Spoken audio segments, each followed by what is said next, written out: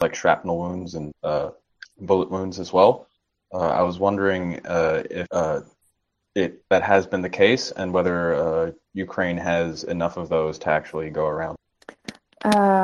Империю спрашивает, в начале войны были некоторые исследования по поводу так званой вакуумной терапии, по поводу ран, которые происходят как от пуль, так и от шрапнелей разных. То есть слышали ли вы от этих исследований, используется ли эта вакуумная терапия в вашей практике?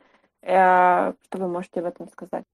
Да, конечно, слышал. Вакуумная терапия, она используется в военных госпиталях здесь у нас в Украине и до этой войны. То есть она используется, насколько я понимаю, еще с 2018 года. Это то, что слышал я. И используется сейчас активно. И почему и стоял вопрос о госпитализациях непосредственно даже гражданского населения от обстрелов, то есть с минно-взрывными травмами, с обширными повреждениями конечностей и так далее, других частей тела, именно военные госпиталя, потому что сейчас военные госпиталя действительно они снабжены в достаточном количестве, как мне объясняли непосредственно и травматологи, и хирурги в военных госпиталях, именно вот этими вот аппаратами для вакуумного, для лечения ран, обширных ран именно в вакууме. Вот. И очень об этом отзываются положительно, оно способствует скорейшему заживлению раны. Вот. Поэтому, насколько я знаю, это очень широко используется. Вот. Во всяком случае, в военных госпиталях. Yeah, thank you for your question. I have definitely heard about it. It's been used in the military hospitals even before the war, I mean, since 2019. And I've heard that right now it's been actively used. As I mentioned, this is one of the reasons why military hospitals are urging to bring both the civilians and military to them, because especially if there are some massive wounds or injuries on limbs and so on and so forth. So those hospitals, they have enough equipment in terms of vacuum therapy.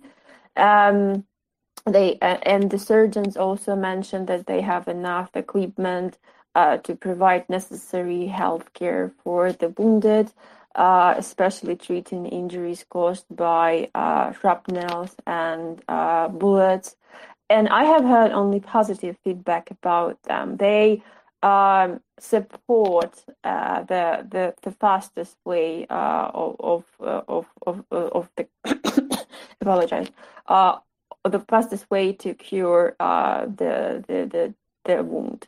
So mostly they are used in the military hospitals. That's what I know for sure.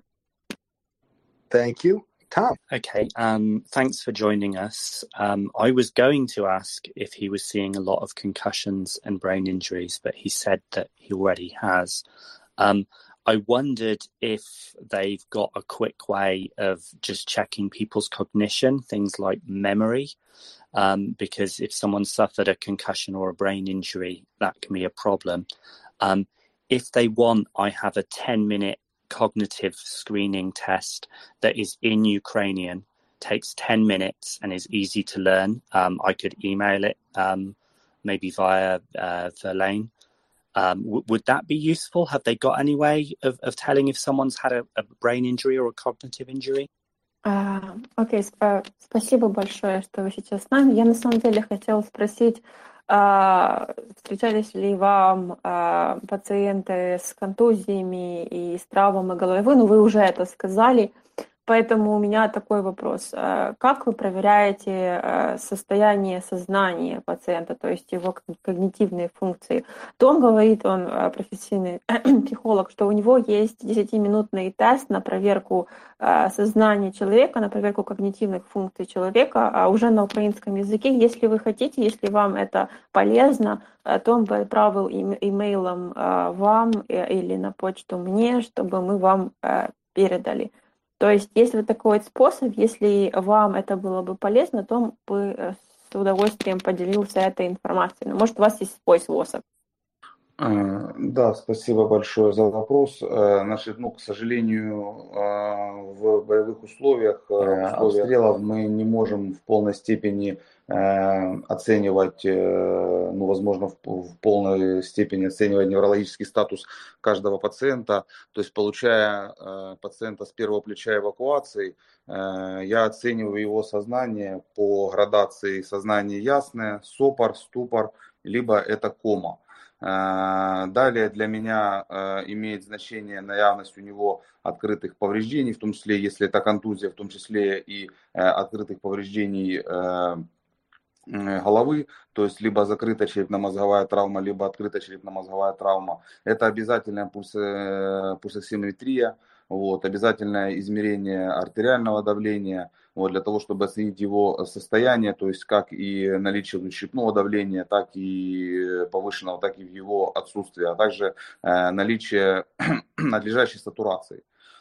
Поэтому мы состояние оцениваем, то есть путем контакта с ним. Но это, опять же, это все происходит в период его перегрузки либо с бронированного транспорта к нам в медэвак, либо уже по дороге непосредственно уже в госпиталь. То есть для меня на данном этапе имеет большое значение это наличие у него внутричерепной гипертензии, это оценка его сознания для того, чтобы либо ему нужно помогать обеспечивать проходимость дыхательных путей и поддержание надлежащей оксигенации организма, либо же он может это делать самостоятельно. Поэтому, как таковой развернутый неврологический статус мы его не устанавливаем. А предложение по поводу наличия этого теста, конечно, мы с удовольствием примем, потому что в любое свободное время медик должен развиваться, в том числе и военный медик. Поэтому, естественно, тех знаний, несмотря на то, что мы посещаем всевозможные курсы, в том числе и инструкторов иностранных, но очень интересна нам любая информация, которую можно будет использовать как на пользу своей работы, так и на пользу здоровья пациента. Okay, Tom, I would like to start from the very end. So, as to your suggestion or proposal, yes, of course, please send it to us. Every kind of information is really interesting for us, and it's very helpful and beneficial. And every medic, every healthcare personnel member should do this in any type of, whether there's like a chance or free time, we have to continue develop and improve. And even though we keep coming to some kind of courses, we do have foreign instructors, any type of information is interesting for us because it's going to be, by the end of the day, really beneficial to everyone. But let's come back to this question. So thank you for the question. Unfortunately, in the current combat conditions that we are facing, I can't fully in that surrounding, that environment, I can't conduct a full scope of the cognitive and neurological evaluations of the status of the of the patient while assessing the cognition. I basically have, while assessing the condition, I basically have is it clear, or it's stuttering, or it's like non-responsive, or it's like coma, briefly saying. And obviously, then I start checking whether there are some kind of visible traumas. There's concussion, maybe there's an open head trauma. Then I check the pulse, then I check saturation, and I basically conduct every possible checkup that I can do in the moment when I'm getting the patient from the armored personnel carrier to the Medivac station, Medivac SUV. And it's not such the time is almost limited. So basically we need to check obviously whether it's a high blood pressure, hypertension. Then we do some sort of cognitive evaluation, but it's a primary one in order to conduct this Medivac from the front line to the hospital. Checking whether the person can keep it up and on his own, it's basically primary stages. So yeah, but thanks for your request. Thanks for your suggestion. I would gladly accept whatever you have to send us. Thank you. Thank you. Slava Ukraine. Героям слава. Героям слава. Unsure on the next order. Got 10 minutes until our next amazing guest. We're really impressed by you, Shum. Really appreciate having you here. I believe it is JJ, then Nina, then Ghost. I have no idea for sure. So JJ, you're up. Thanks, Finance, and thanks for Lane. I have a non-medical question, a little bit more on Shum, and I hope that that's okay. Shum, you clearly have a great love for your country and fellow Ukrainians, and I'd like to know what else keeps you going and motivated right now.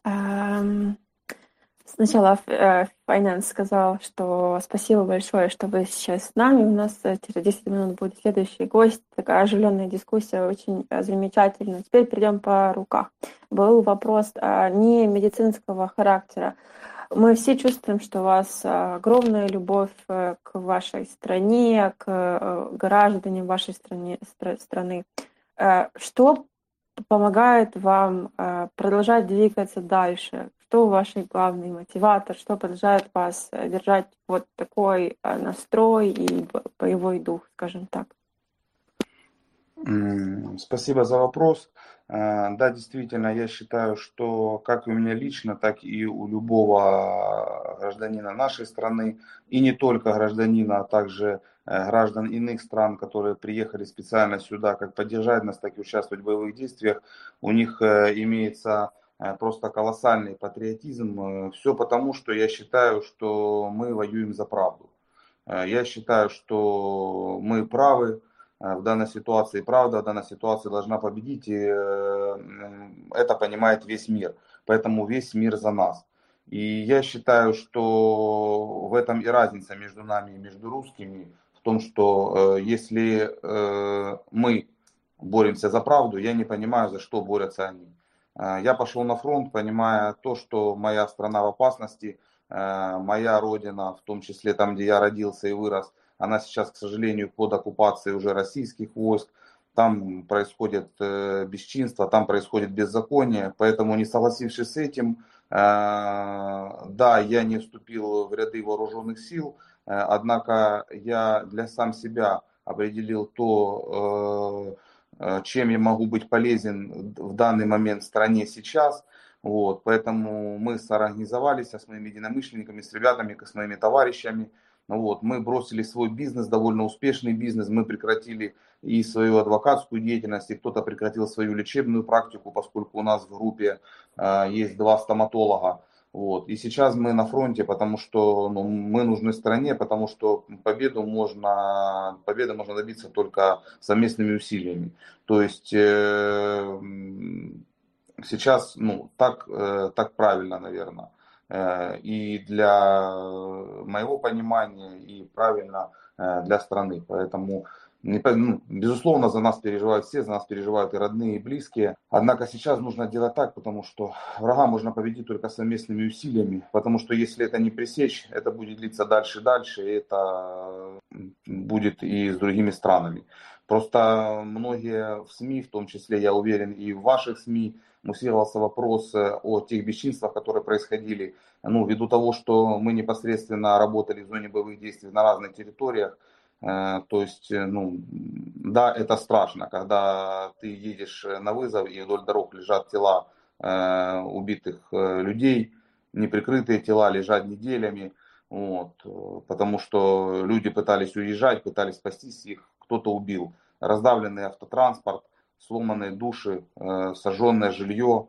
Эти старики, которые находятся на линии разграничения, которые не имеют возможности выехать, они существуют на данный момент только благодаря помощи волонтерам, помощи государства, которые они оказывают путем выезда в эти определенные группы на эти территории, то есть помогая, оказывая им помощь продовольствием. В том числе, поэтому и наша работа на передовой – это оказание помощи не только военным, но и населению. То есть для нас не важно, кто нуждается в медицинской помощи. То есть если мы находимся на позиции, есть люди, которые в нас нуждаются, что мы занимаемся этими людьми.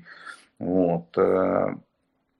Чтобы, так сказать, разрядить этот вопрос, я быстро хотел рассказать одну смешную историю, когда мы, находясь на позиции, к нам забежали солдаты и говорят: ребята, а был очень сильный обстрел артиллерийский населенного пункта, в котором мы были. Они говорят: мы проезжали, лежит дедушка под деревом, его, наверное, поразило снарядом, вот, ему, наверное, нужна помощь, но мы не могли остановиться, потому что плотно обстреливали. Мы взяли рюкзаки, поскольку это только закончился обстрел, ну вот, и пешком побежали в те координаты, которые нам указали военные. Ну, подбежав к дедушке, оказалось, что дедушка после обстрела вышел просто полежать под вишней на траве. Поэтому мы, мокрые как мыши, от того, что бежали с рюкзаками со всем обеспечением, вернулись довольны на позицию, слава богу, что мы там не понадобились. Okay, it's gonna be a long one, but just bear with me. And I have to make one statement. For those of you who doesn't understand the difference between Russian and Ukrainian language, we are speaking right now in perfect Russian. Like, I am speaking with him in Russian, he's speaking with me in Russian. Anyways, so thank you for your question. For me personally, as for any citizens of our country, of Ukraine, and all the other like foreigners, it's just a representation of the grand patriotic feeling, because we are fighting for the truth, for the justice. We are right. We know that the truth should eventually prevail, and that's why the whole world is standing with us. And the difference between us and Russians is that we are fighting for the truth, for the justice. And I don't understand, what are they fighting for? My motherland, I mean, my hometown right now is being occupied by Russians, and they are committing atrocities there. Absolute horrible atrocities. And I'm right now not in the armed forces of Ukraine, but for myself, I have identified and defined that I can be helpful for this country with that role that I have taken as of right now.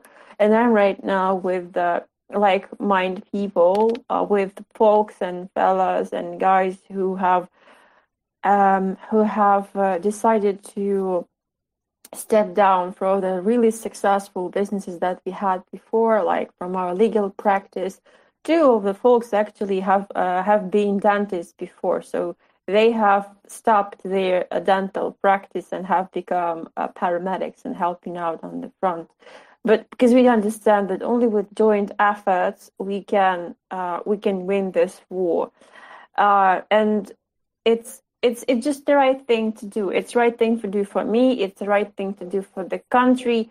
And obviously, everyone is worried about us, our families, relatives, close ones. But we understand that the enemy can be defeated only acting united as we are. And if right now we don't stop them, then it won't be able to stop. It's gonna spread to other countries.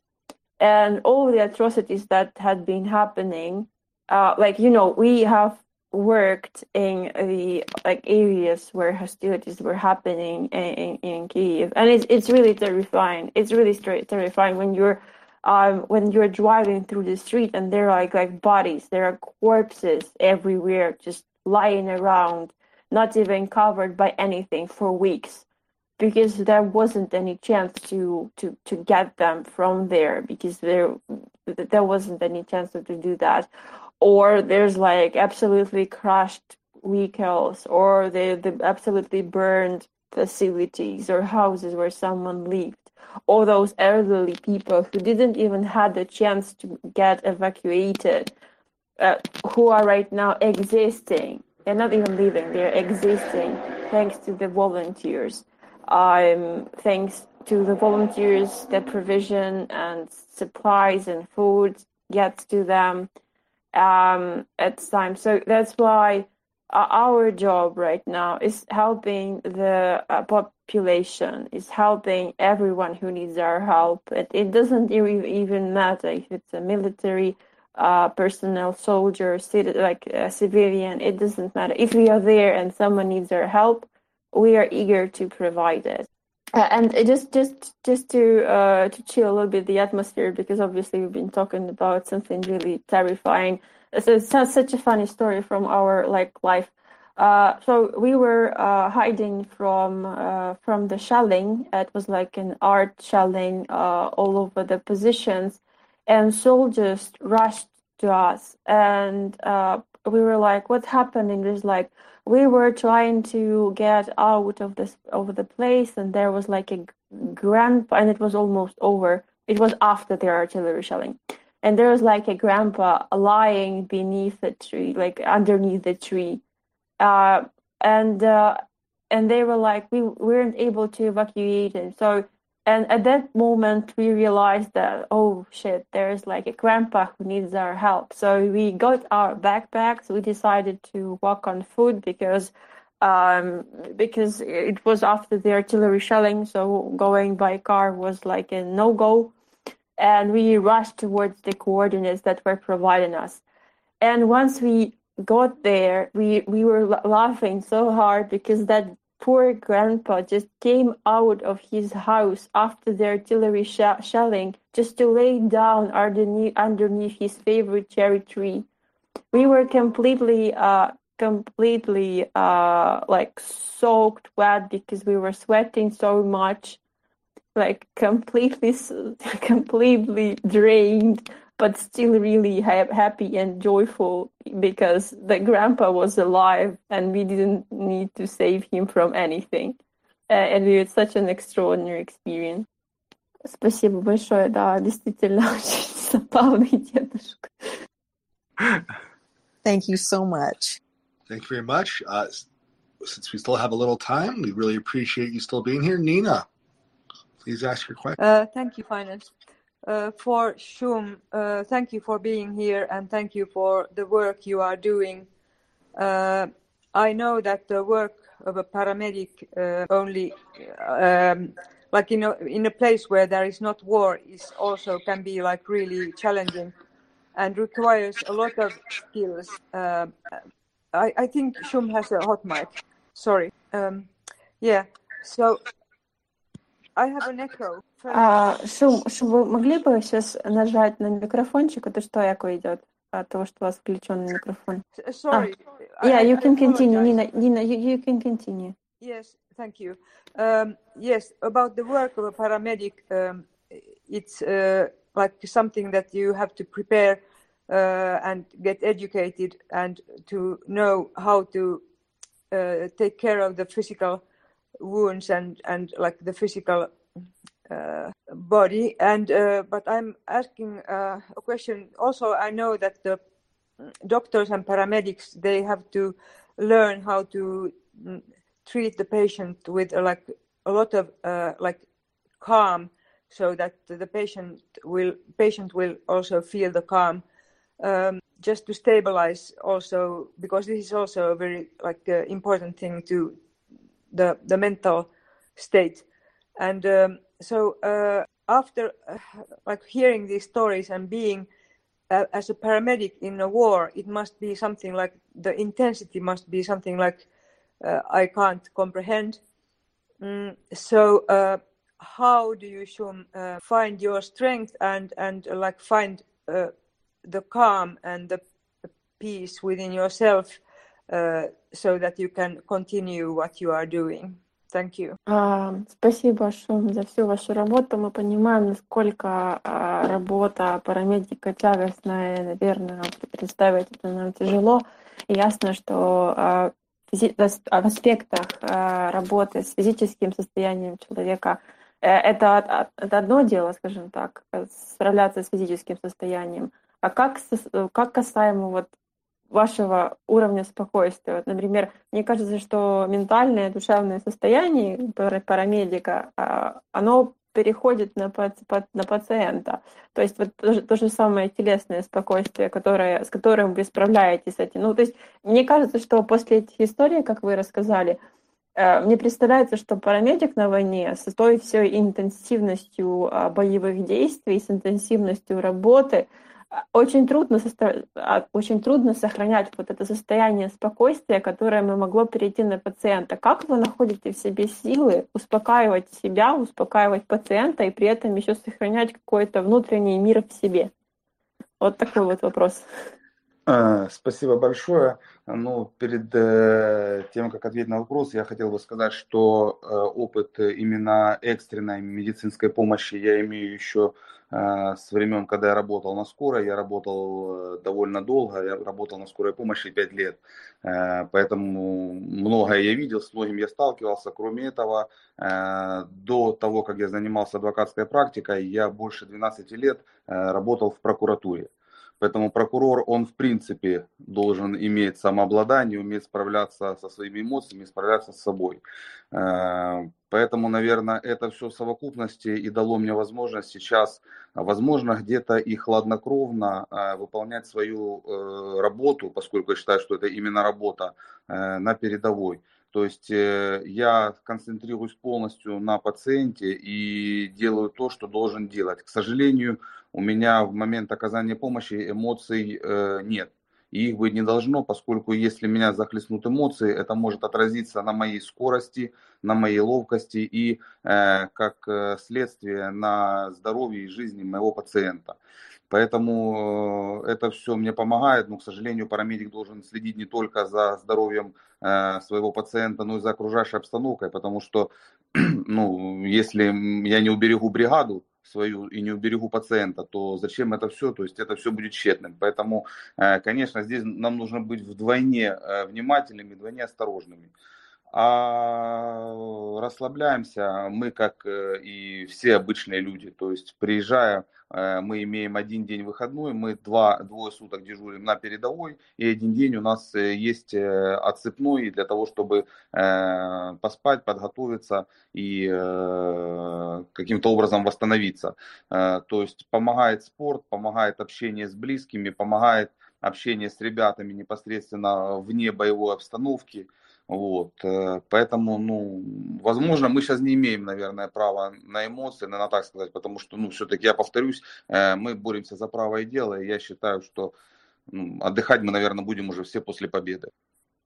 Это, чесно говоря, все, що я постійно говорю, що я відпочину потім. Зараз не час. Да, не на часі. Не на часі, взагалі не на часі.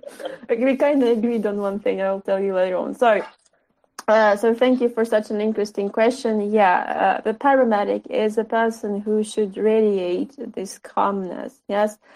But you have to understand that before even coming here working as a paramedic, I had an experience working in first aid, so in emergency care treatment. I've been there working in with the crew of ambulance for 5 years. I have seen a lot of stuff. I have dealt with a lot of stuff.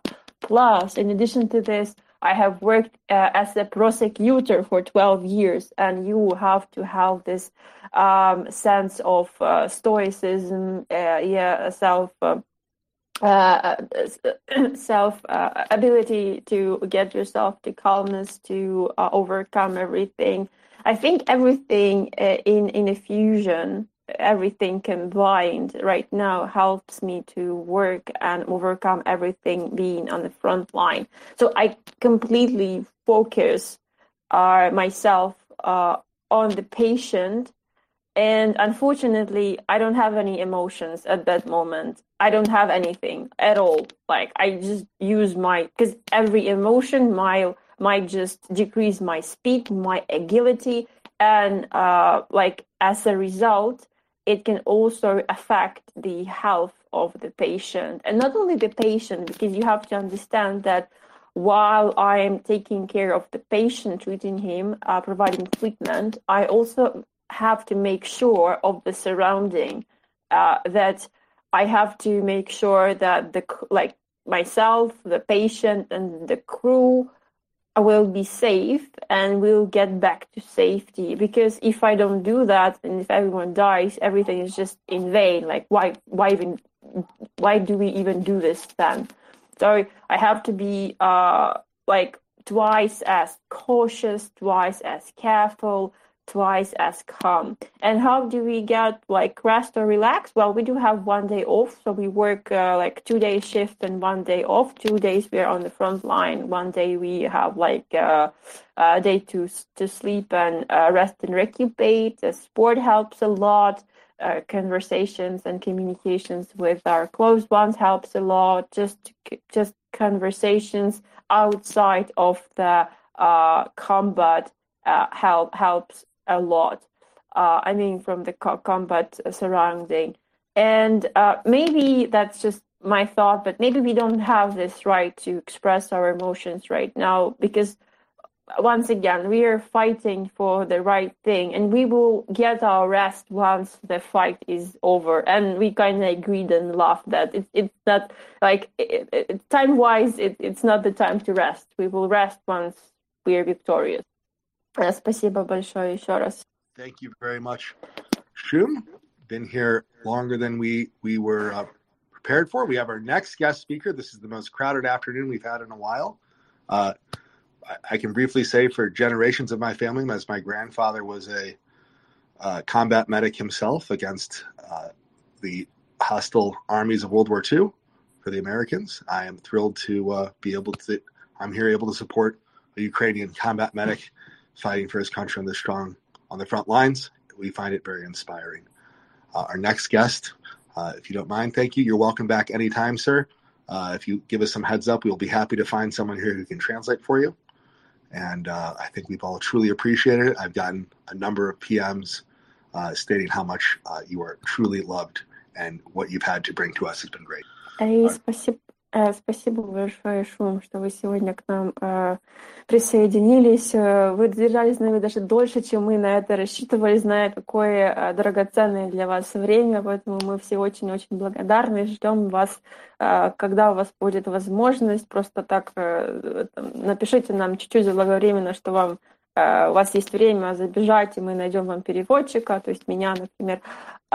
И сейчас у нас уже время для нового гостя, но Файнанс рассказывает, что никогда бы не мог подумать, что когда-то, зная, что у него сам дед был боевым медиком, он будет помогать освещать информацию от парамедика о событиях вот такого характера. Поэтому спасибо вам большое, что сегодня к нам присоединились. Для нас это реально очень честь. І для мене особисто це нереально просто вдячність того, що все ви робите. Правда, очень-очень благодарна за всю вашу работу. Большой привет и спасибо бригаде. Вот мы не с вами физически, но мы всегда с вами, за всех. Да, спасибо вам большое, спасибо и вам за то, что вы освещаете наши проблемы, что вы не безразличны к той беде, которая у нас происходит, вот, за то, что вы понимаете, что эта беда может распространиться и на другие страны, и на другие континенты. Спасибо за помощь, которую вы оказываете, поскольку я думаю, что и наша пресса освещает, и вы видите, что действительно та помощь, которая исходит и от западных всех партнеров, в частности от Соединенных Штатов Америки, она не проходит незамеченной. Это очень придает нам сил и уверенности в нашей борьбе, и это очень бьет по врагу, что, безусловно, не может нас не радовать. Спасибо вам огромное. Все буде Україна. Все буде Україна. Бережіть себе, будь ласка. Thank you so very much, guys, for raising awareness and making sure that all the problems that we face are being addressed. Thanks for caring about it. Thanks for your attitude, because you realize that this kind of horrifying event might just spread all over the world. So thanks for every help that you've been provided. I know that the media has been covering how much of the assistance and help has been coming from the partners, and you have to understand that nothing comes unnoticed. We see how much the West and the US and the miracle world has been providing for us. It gives us more strength and confidence, and it just hits the enemy so hard you can't even imagine. So everything will be Ukraine eventually, meaning everything will be good. So thank you so very much. Thank you very much, Shane. I would like to take the moment to announce our next guest. We have a very packed afternoon. Mr. Lucas Tomicki of LRT Capital. He's a hedge fund manager who was also Polish-born. I would love for him to give a little more of his own bio because he understands the region quite well. I remember I once had the pleasure of seeing inside his apartment, and on his walls he keeps 4 pictures of the gentlemen and I believe there's of the people, I should say, who helped bring down the last iteration of the horrific Russian Empire, the Soviet Union. So definitely this is a conflict that he understands quite well. So without further ado, welcome to the space, Lucas. Thank you, Finance. Thank you all. I hope you're all positive after the previous speaker, and I think that's very brave work that people are doing on the front lines. Unfortunately, what I'm about to tell you may be more depressing, so that's why I'm hoping you're starting from a good high point of spirits. As Finance mentioned, I'm originally from Warsaw, Poland. I grew up in the UK, Hungary, years in the United States, and as he mentioned further, I do manage an investment fund based in Austin, Texas. What I can speak to is what I see from the Western perspective, and how I think the conflict may, the war. We can say war in this space. We don't have to. Yeah, we're having issues with your audio, Lucas. Oh, we are. Okay. Yeah, your audio is coming in and out. And yes, we are very clear here that it's a war. This is not a conflict. We aren't sugarcoating anything. There's a genocide going on. We aren't pretending here. Great. No, I'm on vacation in Punta Cana, so whatever you may not be hearing is unfortunately due to the wonderful cell reception here. It's the best I can do. I'll keep my remarks brief, I guess. It comes through great now. I'll just let you know when you break up. It's fine. We're used to it. Perfect. Thank you. I do think the most important thing to me when I think about the situation in Ukraine is that the Western response has been reactive, has been semi-passive, has been always trying to, not upset Putin in any way or minimize kind of upsetting him, and kind of too little. I think that's prolonged conflict, unfortunately. And so that to me is the key fact. And unfortunately, especially in the U.S., we're moving towards the midterm elections, and the issue of Ukraine is it's not even a top 5 issue for most voters. I would add that I worked in political consulting for a while. So, I don't think there's going to be any dramatic breakthrough, unfortunately, in the situation. We just heard Lavrov say today they want to take more territory. So now, the Russian position, if you will, has evolved. It's no longer about denazification or the Donbass. It's just kind of a bigger land grab. And I think the U.S. and, the EU will provide some support from the humanitarian and military side, but just enough for the Ukrainians not to lose probably, and probably none for them to really win. And as a result, we're heading towards, I think, a prolonged war. And to me, the economic consequences of that are a much weaker Europe, which is much more dependent on, energy supplies from Russia, and a relatively stronger U.S., which is really isolated from, what's happening in Europe. It's energy secure and it's kind of far away. So it's relatively in a better position. And I think the last thing I'd add is, there is going to probably be a fracturing of the political consensus in Europe as energy scarcity, energy prices really affect industry in Germany and other places, and countries like Hungary. Viktor Orban has buddied up to Putin, and he's happy and he has gas supplies assured. So unfortunately, I think the longer this lasts, the weaker Europe gets and the more fractured it gets.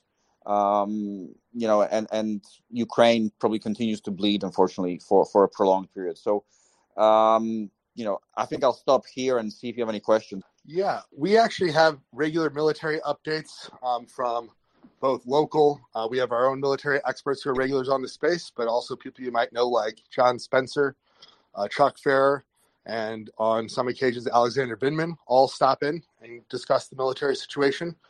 There's definitely a current logistical almost collapse going on with the Russian lines, with the introduction of HIMARS into the Ukrainian military. So I actually personally kind of agree with you on how energy is fracturing the European consensus. But I would push back and say, what does your outlook look like with the same European political analysis, but a situation where Ukraine actually does, if given, because they are being given, the kind of artillery that can just stop Russia to allow a win? What happens if Ukraine wins and that other kind of fracturing occurs in Europe? What does that look like to you? How does that change your outlook?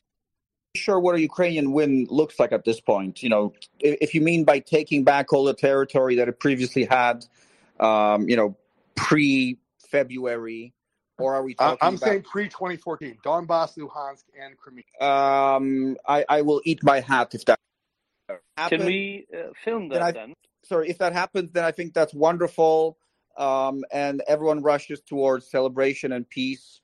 And I suspect, regrettably, but I suspect Russia will be welcomed with open arms back to the world, probably much sooner than it deserves to, because of its vast energy resources and the desire of the West to continue exploiting them. Axel, I think you might have a good comment here. Well, one or two. First and foremost, Lukasz, dzień dobry. Good to meet you. Thank you very much for joining us today. I think you pointed the finger directly at the wound, the fracturing in Europe, whenever there's a possibility, and shall we say, whenever there's a possibility to be on the wrong side of history, the Europeans, specifically the Germans, are very good at it.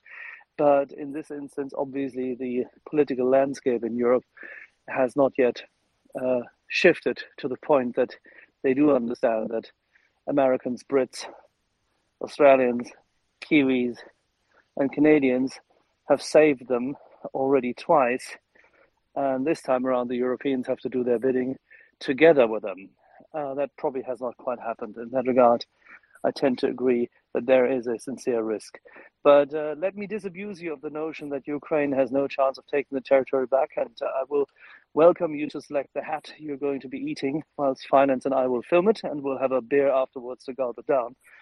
Because if you had the opportunity to listen a few weeks ago when General McRyan, former Major General of the Australians, who's been embedded with NATO, as well as the DoD for many years, and has been touring a few countries where the Americans and others have lost a lot of blood and treasure in recent 20 years, as Mick Ryan analyzed it rather clearly, is that the Russians cannot sustain that war. And whilst the bleeding is on the Ukrainian side, the logistical challenge, which another good general who's been not only a friend of the program, but been with us on a regular basis, Ben Hodges, former 7th Army, US Army Europe commander, and who called out Putin's war, together with Philip Breedlove, between 2014 and 2016 publicly, and explained how Putin would do it, by the way, which is exactly what happened. They all have so far agreed on one, is that the introduction of well-suited weapon systems will change the calculus. And Ukraine has shown that it can actually execute and prosecute that. So I put it to you, Ukraine will take out the logistical functions of the Russian army, and we will see not only their culmination, which has already begun at various parts of the front face, but there will be deep strikes committed, because the Ramstein IV meeting and the discussions which have been had today in Washington will lead to the release of ATACMS. It will lead to the release of Bradleys and other infantry fighting vehicles, which the Ukrainians militarily will need. So in that regard, I can provide you a bit more comfort that, contrary to what often is perceived as a very, very difficult, and it is difficult, but a very difficult, if not insurmountable, Russian offensive capacity, we are the West. We're supplying them, and we're supplying them with a lot more than most people can see, because they see above the radar. With that being said, imagine what I said is true, and imagine that Ukraine will now prosecute. What would you expect? How would Russia, knowing that it's losing, react? Well, I think it would be wonderful if things do turn out that way, Axel. And I'm certainly cheering on the Ukrainian side.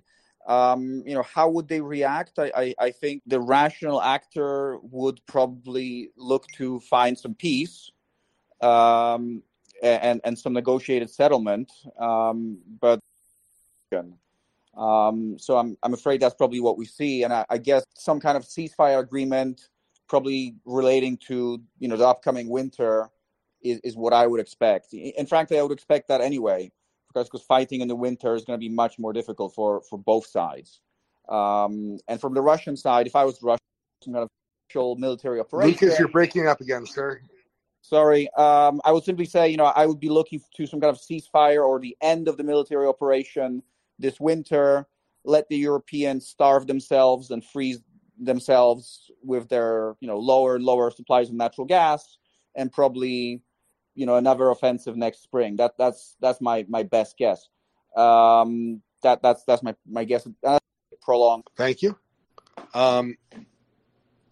While we're here, Madi, do you have something on the energy side of this to ask, or another related question? I think Tom's first, but I do have an energy question. Tom. Okay. So I'm often wondering how long this war might continue for. And you said that, as it continues, you're perceiving or predicting that the Western consensus could break down, particularly because of the energy, which Maddie's going to be asking about. Over what period of time do you think the Western consensus will break down? Do you think it could be like this winter, or do you think it would take longer than that, or do you think it's breaking down already? Like, what period of time do you think the West can sustain the level of support that it is providing at the moment? Yeah, my guess is that probably there will be, in some countries, there will need to be rationing of gas this winter, unless there's some big change and more gas suddenly becomes available. And that means that probably by next spring, when you get into the season where normally you're building gas stock, and unless you have a lot of supply and you're building up gas stocks for the next winter, then I think that's where you probably hit the panic button. There's other options, more supplies from the U.S. There's sort of other things that could happen. There's changes Germany can make with respect to nuclear policy and shutting down reactors. But my best guess, we're probably 18 months away from a real kind of hard break. The forward energy markets, for example, in Europe, cost is between 5,000 to 6,000 euros per capita next year. And now Germany, I believe, per capita income is 33,000 euros. So, I don't know how that's possible. Volkswagen seems to be heading for nationalization, frankly, because they can't continue operating in those. You can imagine all sorts of crazy scenarios, and markets always have this way of jumping to conclusions. So what I'm saying may sound a bit hysterical, but that's kind of the market always thinks forward. So I'm giving you sort of the bleakest scenario. I think next year.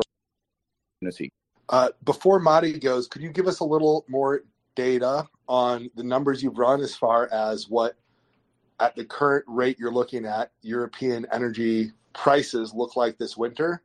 And is there even supply at certain prices? So the numbers I've seen, suggest that Germany may draw supply natural gas storage, which normally doesn't happen in the summer. Normally you go into the winter with peak supply, and you draw those stocks down through the winter.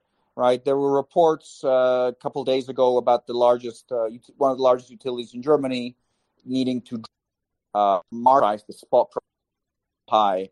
They were, potentially heading for bankruptcy and potentially needing to be nationalized by the federal government of Germany. There are reports again suggesting between 5,000 to 6,000 euros of additional cost in Germany. In Poland, gas prices and electricity prices have more than doubled year over year, and people are being told to expect another doubling this winter. Poland, but it's finishing. Is going to be commissioning a new pipeline, which is going to deliver natural gas from Norway.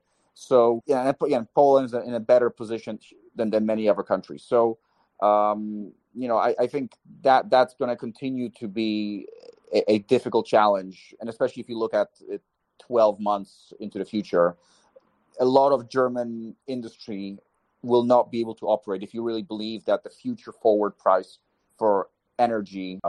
We've been discussing this topic here in extensio on this space already in March in regard to the necessary changes the German government would have to take, but it ideologically was unwilling to do so.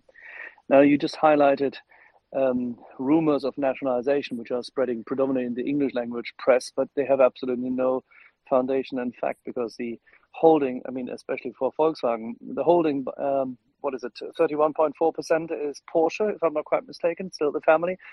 You have about 11% for the state of Lower Saxony, which wields a massive influence already. And then there's 10.5 or something for Qatar.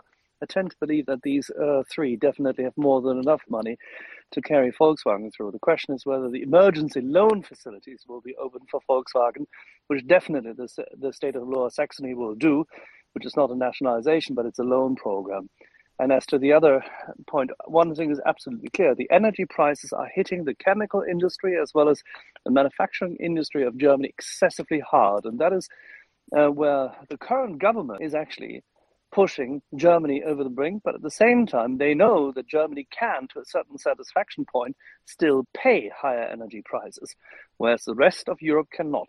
We had Dr. Benjamin Schmidt here, a reasonably decent expert in this matter and former member of the National Security Council in the US, and Mark Nelson, an expert in energy production and nuclear energy and a nuclear scientist, who all, just like we, agree on this point that Germany needs to turn the ship around, but they won't, and they won't do it politically unless there's pressure. Now, you are in the US, obviously not on holiday, but still, you are in the US. How do you see, in view of the midterms, the possibility of reinvigorated pressure on Germany in terms of economic policy? Because the current administration does not exert much pressure on Germany. Axel, so first of all, I'm in no way, blaming the German government, just to be very clear about that. And I think they're doing the best they can. Incredibly difficult. Look, I think they're doing the best they can in an incredibly difficult situation, and they have internal politics to deal with as well. As for Germany in the context of the political landscape in the U.S., of either side in the last several months, and the average American voter can't locate Germany on the map. So when you're talking about the U.S. exerting pressure on Germany, I've never heard of the issue to begin with. Well, the Senate Armed Forces Committee and the House have passed resolutions in that regard already, and I do know our friends in the administration, respectively those in the DoD being our friends, because those we know, they feel that this is an issue which is highly debated in the Senate and the House. But obviously, you're right. Relatively little, if any, of such discussion is taken out in public.